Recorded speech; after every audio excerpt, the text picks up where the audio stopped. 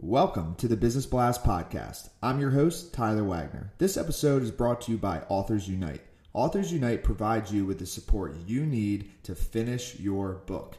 Best part is, after you finish your book, they take care of the entire publishing and marketing process 100% for you. So, if you want to become a successful author, make sure to check out authorsunite.com. Now, let's jump into the episode.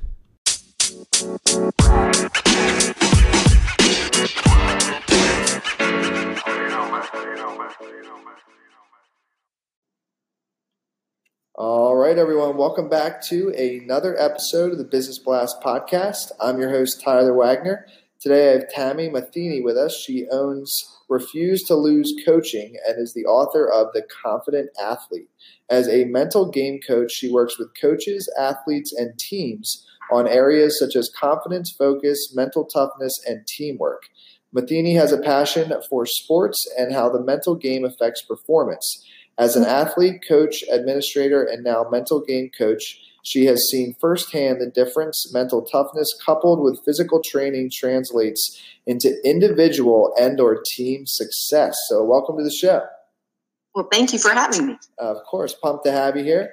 So the first one we ask is, what is the best story from your life that has an underlying valuable message?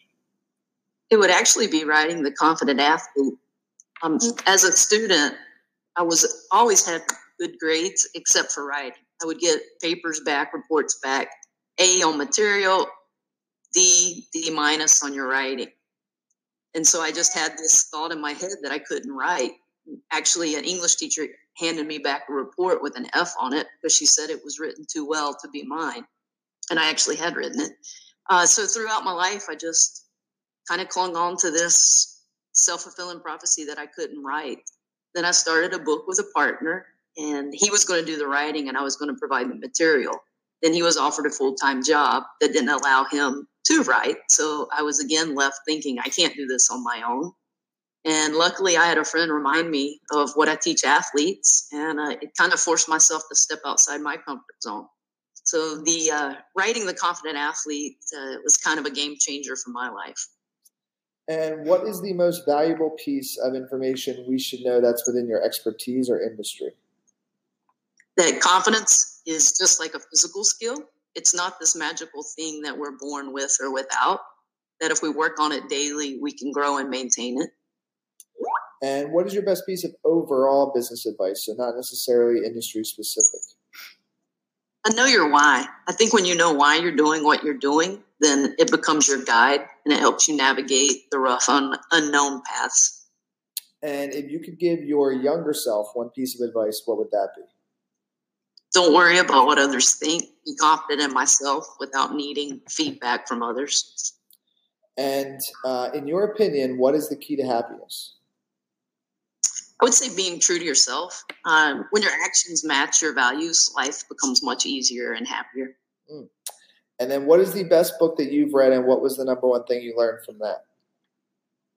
That was a tough one, but I would say The Traveler's Gift by Andy Andrews.